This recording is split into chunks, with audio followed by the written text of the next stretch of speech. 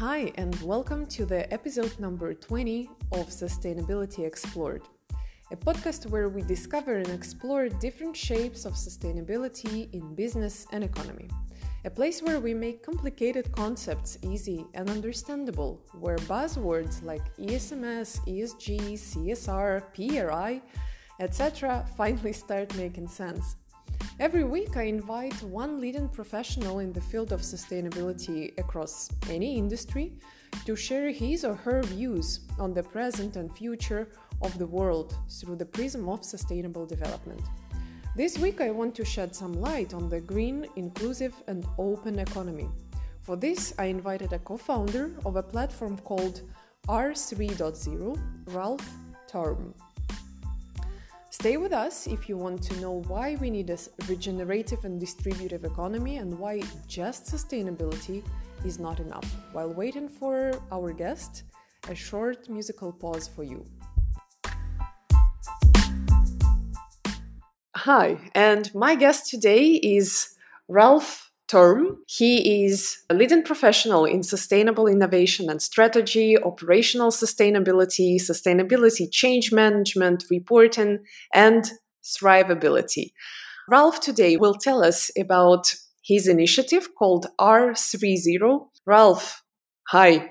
Hey, Anna, nice to be on your show. Can you please introduce yourself a little bit more? Yes, of course. I funnily start to call myself a young veteran in the field of sustainability. I've been involved in the field actually since 1988.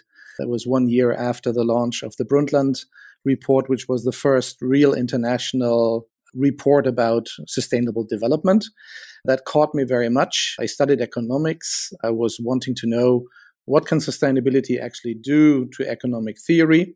And that got me into the field. I then worked for Siemens, a big company, for about 10 years and became their first sustainability head, you can say. It was the Sustainability Strategy Council that Siemens set up that time. That was still the time when you had to do with a board that was sort of half excited and the other half was asking you to make sustainability go away. So you had to be a real activist in the field. And one of the things that I was interested in during that time was to get some more structure into what is it that sustainability is all about. And that is when I learned about an initiative called GRI, the Global Reporting Initiative. I got involved in the GRI in 1998, so shortly after they formed. And when they moved to Amsterdam in 2002, I became their first COO. And under my leadership, also the third generation of the GRI guidelines was developed. So I was responsible for the principles work stream. So we'll talk a little bit about that, I'm pretty sure. And in 2008, I stopped working for GRI and joined Deloitte, because during my time at GRI, I was also very much looking into the world of accounting and consulting and what they can do for sustainability if they got it right. And so I worked for them for a couple of years. And then in 2012, the Rio Plus 20 conference happened. That was 20 years after the first Rio conference. And we looked at the outcome document called The Future We Want, looked at each other, and we thought, well, is that really the right thing to do? The future we want? Isn't it the future we design?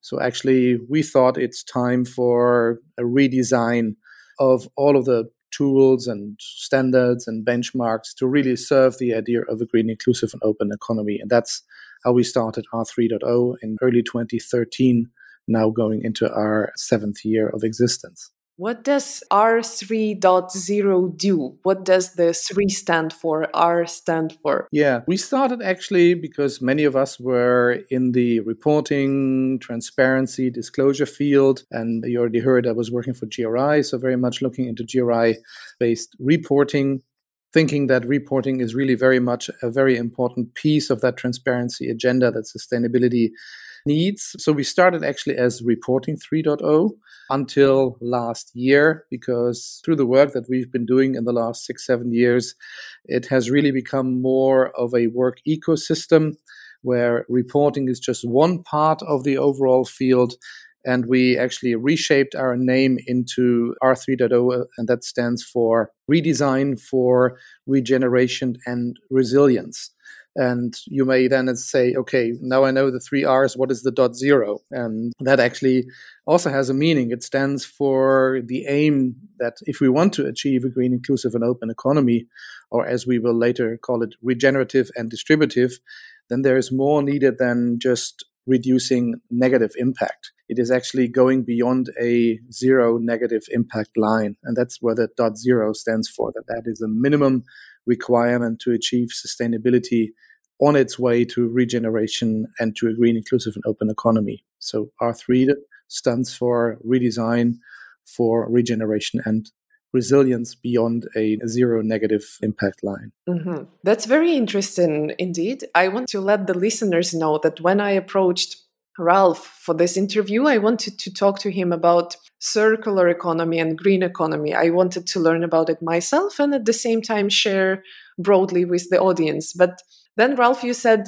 we are not talking about the green or circular economy. It's rather inclusive, regenerative, and distributive economy. How are those terms different? In which way? Yeah, let me go back a little bit into the history of sustainability and at the same time also critique how it is mainly used in most organizations nowadays. When the original concept was received in 1987 through the Brundtland report, it was really about the well-being of every human on this planet. So it was really about people, planet, and prosperity.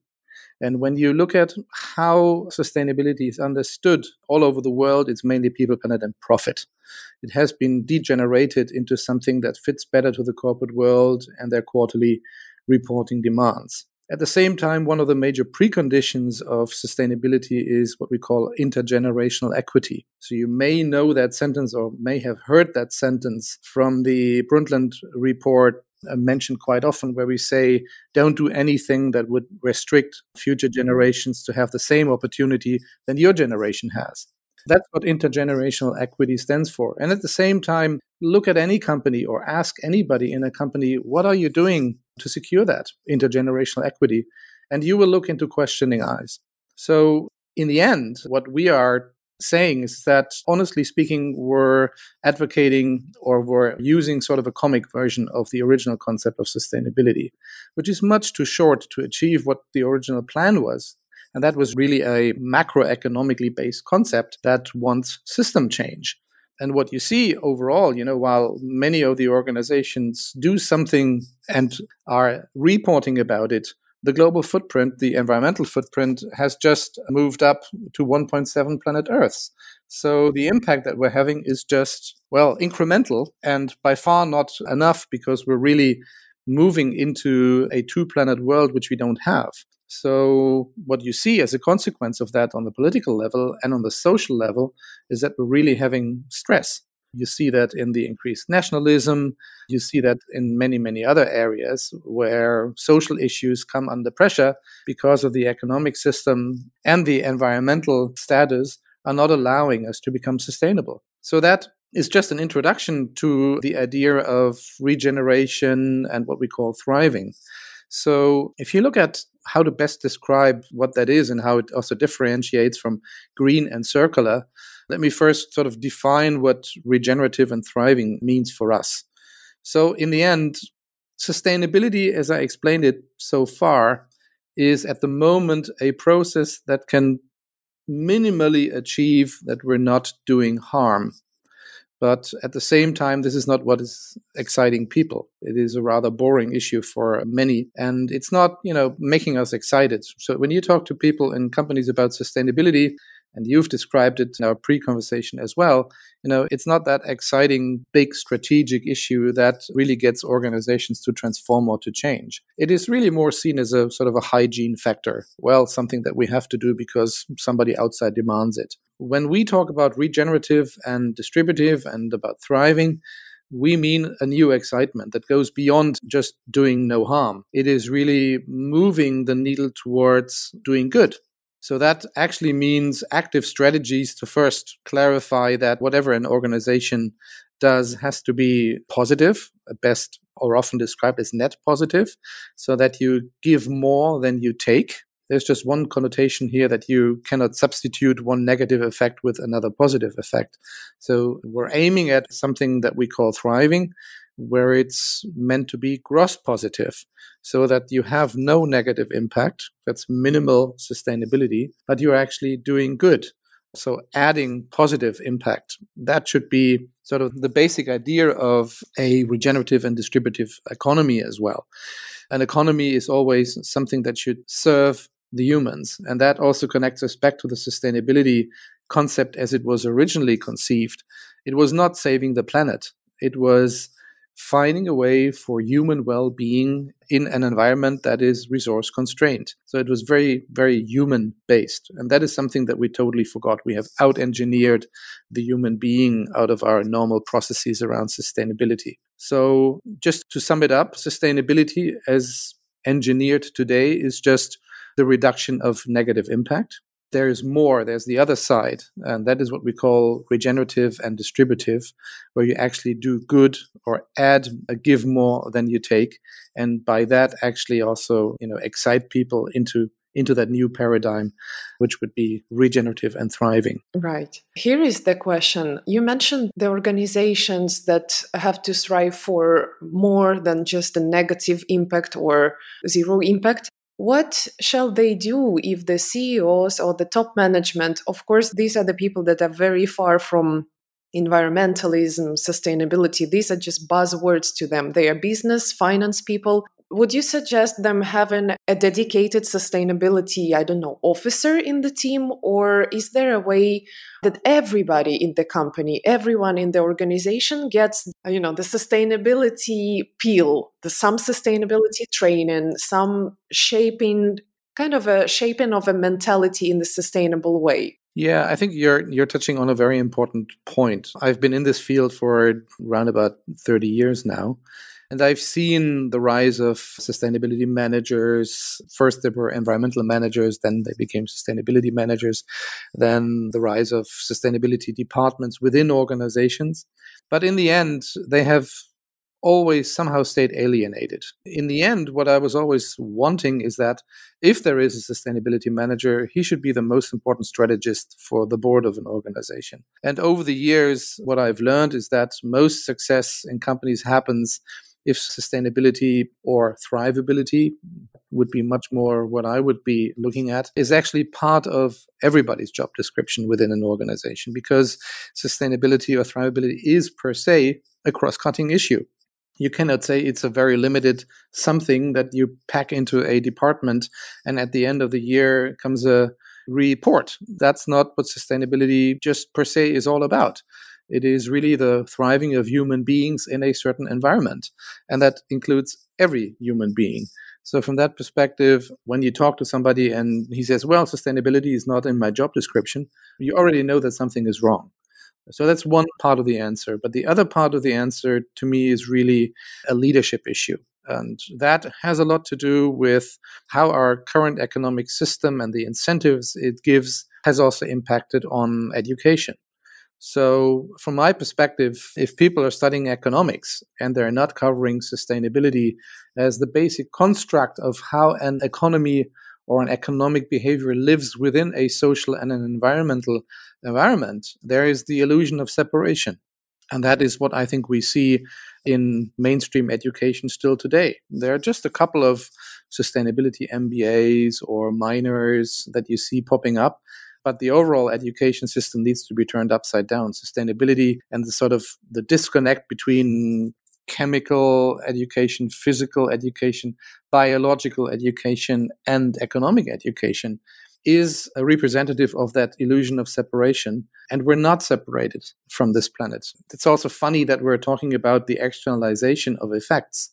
Well, this planet is a closed system. We cannot externalize into space. The only thing that we can do is externalize effects into the future. And that is exactly what intergenerational equity, a precondition of sustainability that I was talking about, covers. That, well, if you do that, you're diminishing the ability of future generations to have the same opportunity than your generation had. So from that perspective, education, learning, especially also for those in leadership positions, including CEOs, COOs, and CFOs, has to include sustainability. And it's actually also one of the fields that R 3.0 is putting a lot of emphasis on. And we can talk about that a little bit later if you want. Yes. Which areas do a regenerative and distributive economy entail? Well, when we were thinking about the 2012 outcome document, The Future We Want from the Rio Plus 20 summit, we were looking at each other and we said, so what do we see in reporting, in accounting, in data management, in the creation of business models, in transformation models? And we concluded none of that is fit for the future, fit for that task to actually get us to a regenerative and distributive economy. And I sometimes use that, and I sometimes say green, inclusive, and open economy, maybe to just explain that green, inclusive, and open is more the sort of wording that is used in political fields and in the UN fields. And when you really look into more corporate areas, regenerative and distributive seems to be the better wording for that, but it means the same thing. So that is maybe a good moment to also say a little bit how we actually approach this idea, because that gives an overview of what change needs we have. As I said in the beginning, we started as Reporting 3.0. So we were looking into the existing reporting standards. We were looking into the benchmarks that do exist. And what we concluded is that they actually say nothing about sustainability. And I want to explain very quickly what it is. If you look at sustainability reports nowadays, they give you performance of an organization in various so-called material topic areas. So emissions and energy and water and biodiversity and anti-corruption, human rights, labor rights, you name it. And what you see is that companies say, okay, this is our performance in that field. And they compare it to the performance of last year, or the performance of the last 3 years, or sometimes an industry average or something like that. Well, ask yourself, what does that tell you about sustainability? Does that give you any hint that any performance is, let's say, minimally good enough to be called sustainable? And the answer is, you don't know. You have no clue about that. Because, what you're doing is what we call numerator management. You just collect these data in these material topics, you compare it to last year or to something else, but there is no denominator that tells you, okay, this is what you would need to do to actually call any performance sustainable.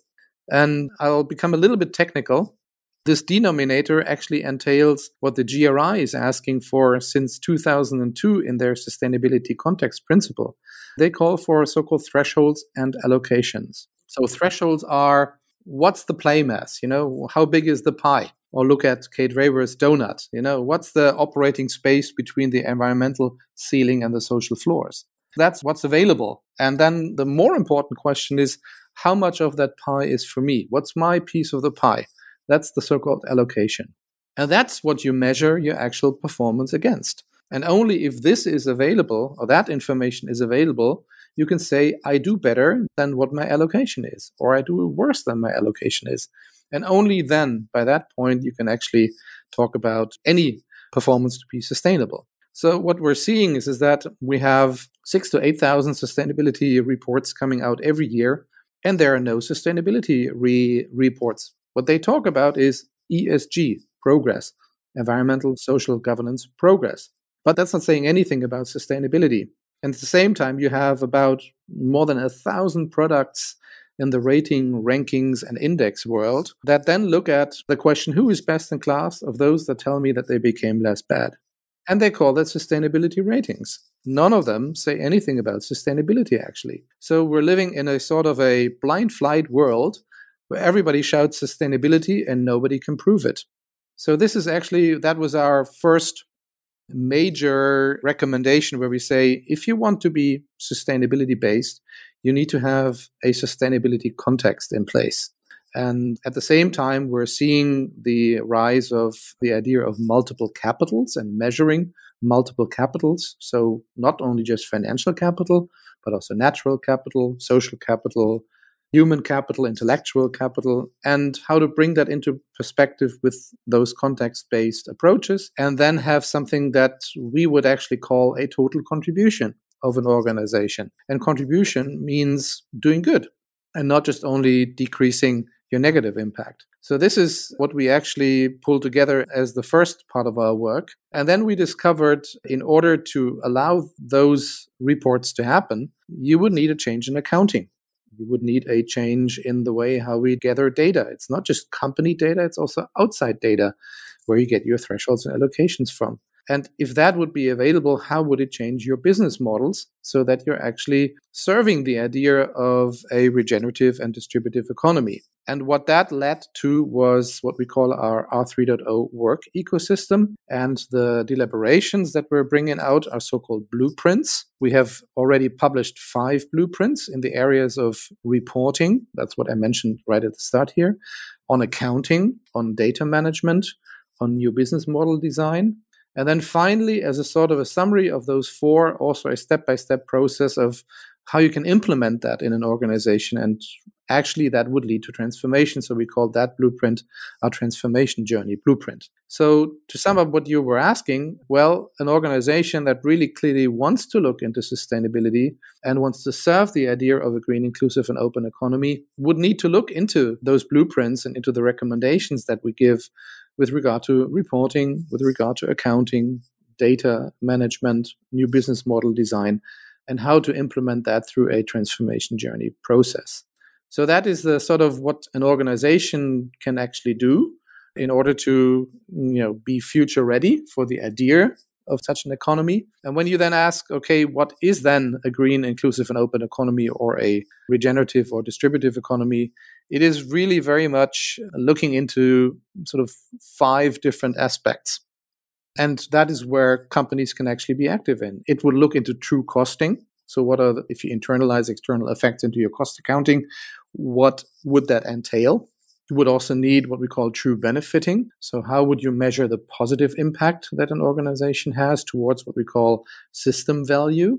You would look into true pricing. So if you translate that into pricing information of your products, leading to the sustainable product becoming cheaper and the less sustainable product becoming more expensive, that would have a big impact on markets and the preference of consumers to actually buy more sustainably. Then you would also need to look into true taxation, because at the moment we're taxing the most valuable thing that we have. That's the workforce of labor. We're not taxing the resource use. So a sustainable taxation system would turn that perspective upside down.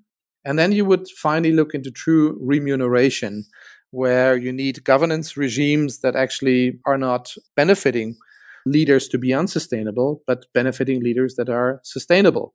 So the sort of golden handshake mentality that we've seen of leaders, driving down or letting organizations close to collapse and then disappear with a golden handshake is just perverse. Exactly. If you sum that up with those 5 truths, so to say, you have the basic idea of what an organization does and what a macro system change would look like in order to design an economic system that would allow to be green, inclusive, and open, or regenerative and distributive, because that is what the market would then automatically do. And that would be to benefit the more sustainable solution and to punish the unsustainable solution.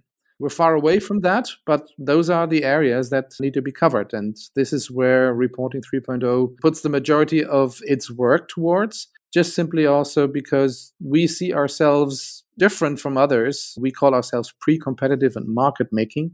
Everything that we do is what we think is necessary for achieving a green, inclusive, and open economy, whereas the standards world, the benchmarking world, the corporate world, the finance world, at the moment is not going further than just to do what's politically opportune or practically possible.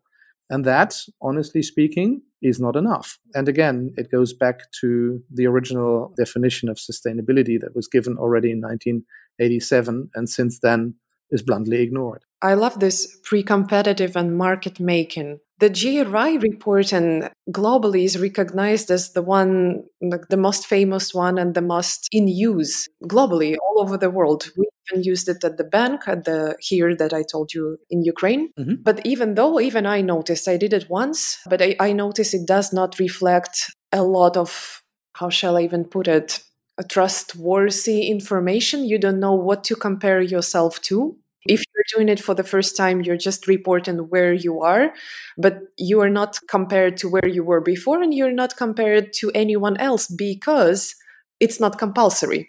Because there is no obligation that companies or banks or whoever else reports on sustainability, or just the GRI reporting yearly on the annual basis, like for everyone. Will we arrive ever to the point of compulsory reporting? I think it's inevitable. And even GRI recognizes that. The point is just simply, what is it that you need to actually disclose? If you say you're doing sustainability reporting, then you need to confer to what the GRI actually put into its own guidelines, described very well in the sustainability context principle. And it says if an organization is not able to compare itself to the demands and limits, those are other words for thresholds and allocations, honestly, then you're failing your disclosure requirement. And still, only 0.3% of all sustainability reports worldwide refer to sustainability context. So it's a total failure in the sense of applying the principles of the GRI guidelines.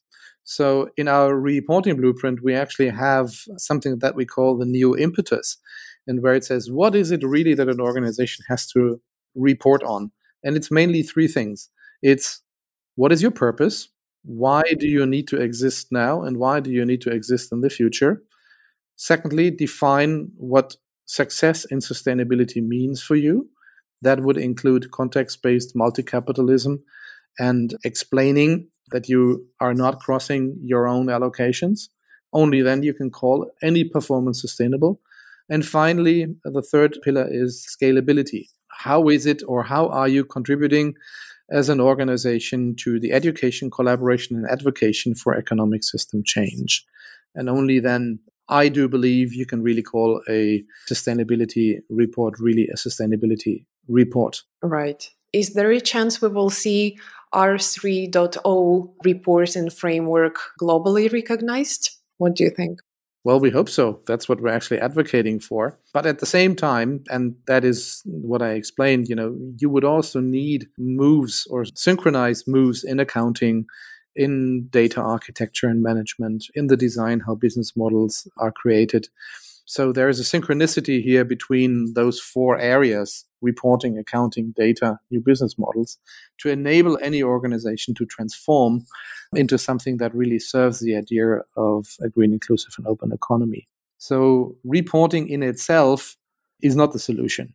It is one part of a solution. Right. Last question probably for today. How could an individual engage in the organization, in the R3.0, to help in this agenda? Well, yeah, as I said, we are mainly a pre-competitive and market-making community of all of those people who have the same gut feeling that something is really wrong here, something needs to change. So this is a community of about 7,000 individuals all over the world, stretched over all continents. They have all inscribed into our newsletter, so they receive a monthly newsletter from us. And then what they can actually really do is to organize or take part in what we call these transformation journey programs, where you learn all of the content that Reporting 3.0 in its blueprints has actually innovated. At the same time, we're also developing new blueprints. We go deeper in certain areas. For example, we're now working on, in total, 4 new blueprints, one on sustainable finance that really looks at the finance sector. That might actually be interesting for your ex-colleagues from the bank. We are working on a blueprint which is called Value Cycles, which looks at the definition of value and the idea of circularity, circular economy. In what I explained to you, you will maybe sniff that circular or being circular or a circular economy is not the end goal. It's a means to an end. And what still needs to be proven, as with any sustainability performance, is as well any circular solution actually sustainable. Honestly speaking, you don't know yet. So that needs to be safeguarded as well. And that's what this blueprint tries to achieve, to actually say anything that is circular has to achieve system value. if it doesn't do that, it's not circular. Well, it is circular, but it's not sustainable. We're working on a blueprint, or just setting up the process for an education blueprint, to also address what we've been discussing here as well, how education has to look if it truly serves the idea of sustainability, regeneration, and thriving. It has to be very, very different than the typical education schemes that we see nowadays. And finally, we're going to write a blueprint about governments, multilaterals, and foundations, because we are in touch with many of those organizations and we see how stuck they are in their own idea about how to support the idea of green, inclusive, and open. They have a very important role to play as an advocator, as a legal function, but mainly as a funder of important initiatives in that area. And they don't even know what impact they have. So there needs to be some hand-holding, some recommendations for these groups as well, to explain what is expected from that in an era that wants to achieve a green, inclusive, and open economy. So these are the things that we're doing. Apart from that, we are organizing a yearly conference. Our next conference is in September in Rotterdam, in the Netherlands. And especially when you look at consultancies, universities, we have two very important programs.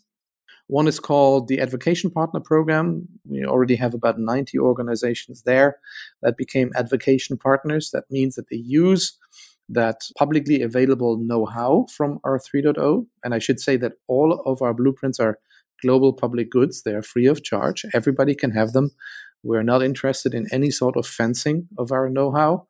And then implement that with their clients. So creating sort of a snowball effect of the application of that know-how with their clients. And the Academic Alliance is really a response to universities, institutes, centers coming to us and saying, well, it is interesting what you do for curriculum building, for case studies, and maybe for joint research. So there are different answers to your question for different constituencies, but we are very welcoming and very embracing for everybody who is wanting to, be involved in this community. I am your advocate now.